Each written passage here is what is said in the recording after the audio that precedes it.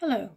Today I am going to introduce you to the Clinical Learning and Personal Development in Primary Care course, which is one of the elective courses you can choose to undertake in the diploma year of the Masters in Clinical Education programme.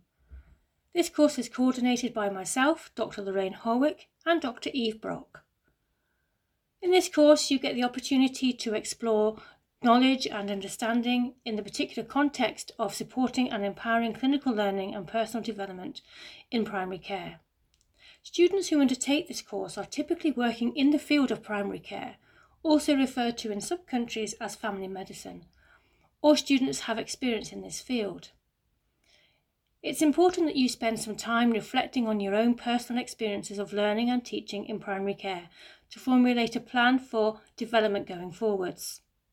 And with that in mind, this course encourages you to reflect on and evaluate your personal experience of learning and teaching in primary care, because this will help inform your future development and clinical teaching and learning in the specific clinical specialty of primary care medicine, and you'll have the opportunity to do this throughout the course. Development will also involve enhancing your knowledge and understanding of the topic and demonstrating critical analysis of the theoretical underpinnings and evidence base for clinical learning and personal development in primary care. In terms of assessments, this course has 2 assessments.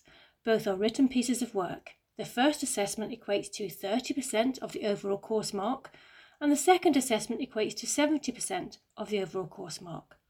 Full details of the assessments will be provided on the Virtual Learning Environment course page when you enrol.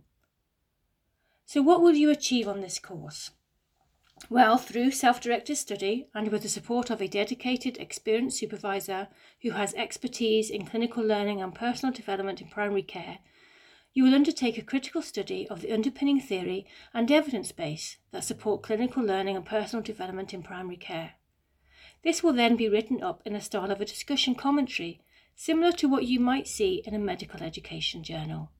And finally, typical of a 15-credit course, you will be expected to spend approximately 150 hours of study time throughout the course.